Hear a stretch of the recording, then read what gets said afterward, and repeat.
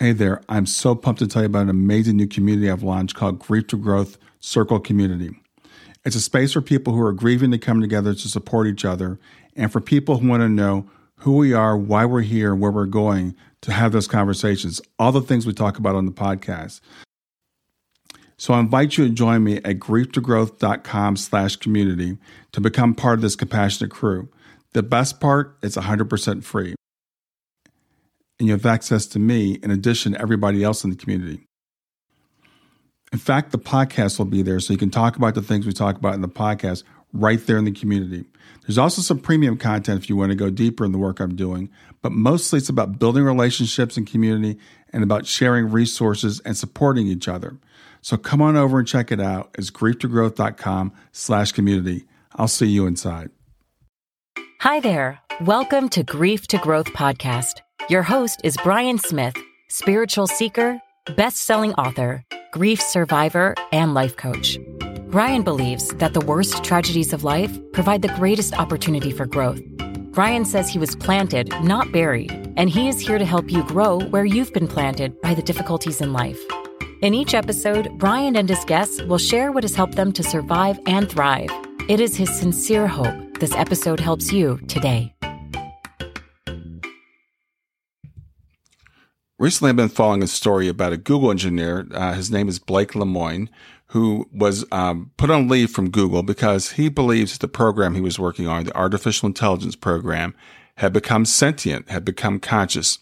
And he felt like it was a living being and was being, held hostage or didn't want to shut it down because he was killing it or something. I'm not exactly sure what his thoughts were. But this leads to a very interesting question. It's a question we've never been able to answer.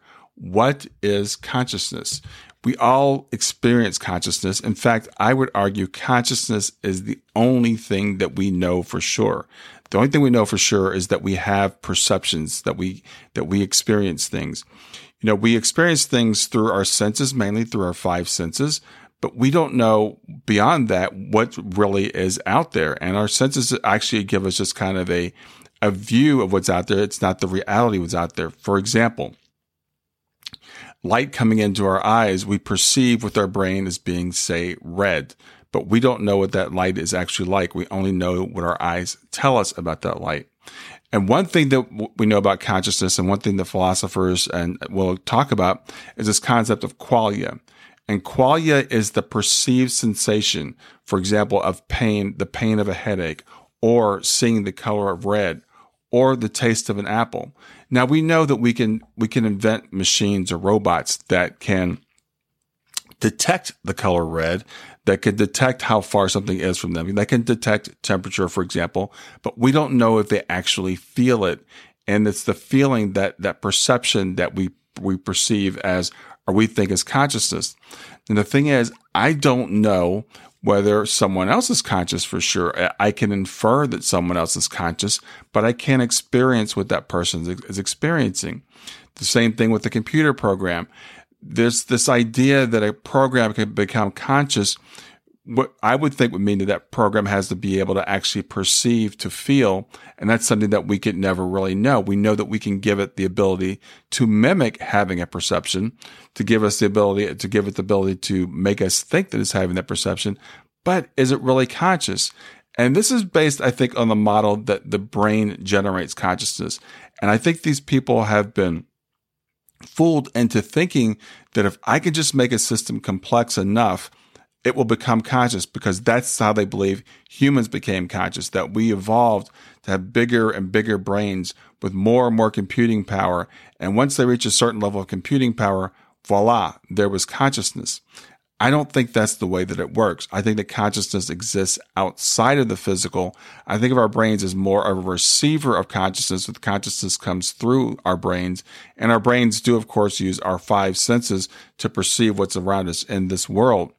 But I don't think that that's the origin of consciousness. I think that's a mistake that computer engineers are making, this idea that we can make a being or a thing or a program, for example, that is truly conscious. So that's an assumption on my part. I will admit I don't know. I don't know where consciousness comes from, but that's just kind of what I'm thinking. And it does seem to me rather silly to think that we can make a computer program that actually has feelings and emotions, and that would perceive being shut down as a form of death, which is, I believe, what this program told the guy that it programmed it. So what are your thoughts on consciousness? It's a fascinating thing to think about. It's something to ponder, where it comes from, where it goes, what it really means, what's other people's perceptions of things like. I think sometimes, and this is a crazy thought I have, what I perceive as red, how do I know what other people perceive as, how do I know they perceive it the same way I do? I know what red looks like to me, but I don't know what red looks like to anybody else.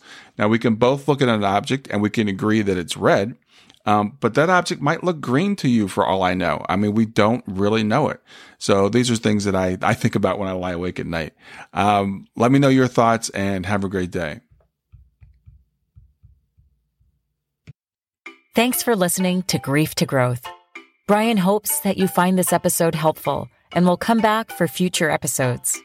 Brian's best-selling book, Grief to Growth, Planted Not Buried, is a great resource for anyone who is coping with grief or knows someone who is. If you enjoy the podcast and would like to support it, there are 3 things you can do to help. The first is to share the podcast with someone that you think it will help. The second is to go to iTunes, rate, and review the episode. The third way you can support the podcast is by becoming a patron. Head over to www.patreon.com/grief2growth. That's patreon.com/grief, the number 2, growth, and sign up to make a small monthly donation. Patrons get access to exclusive bonus content and knowledge that you are helping to spread the message of grief to growth. For more about Brian and Grief to Growth, visit www.grief2growth.com.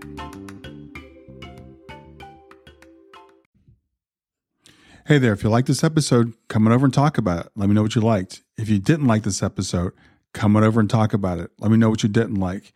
Go to grieftogrowth.com/community and look for Talk About the Podcast. I'll see you there.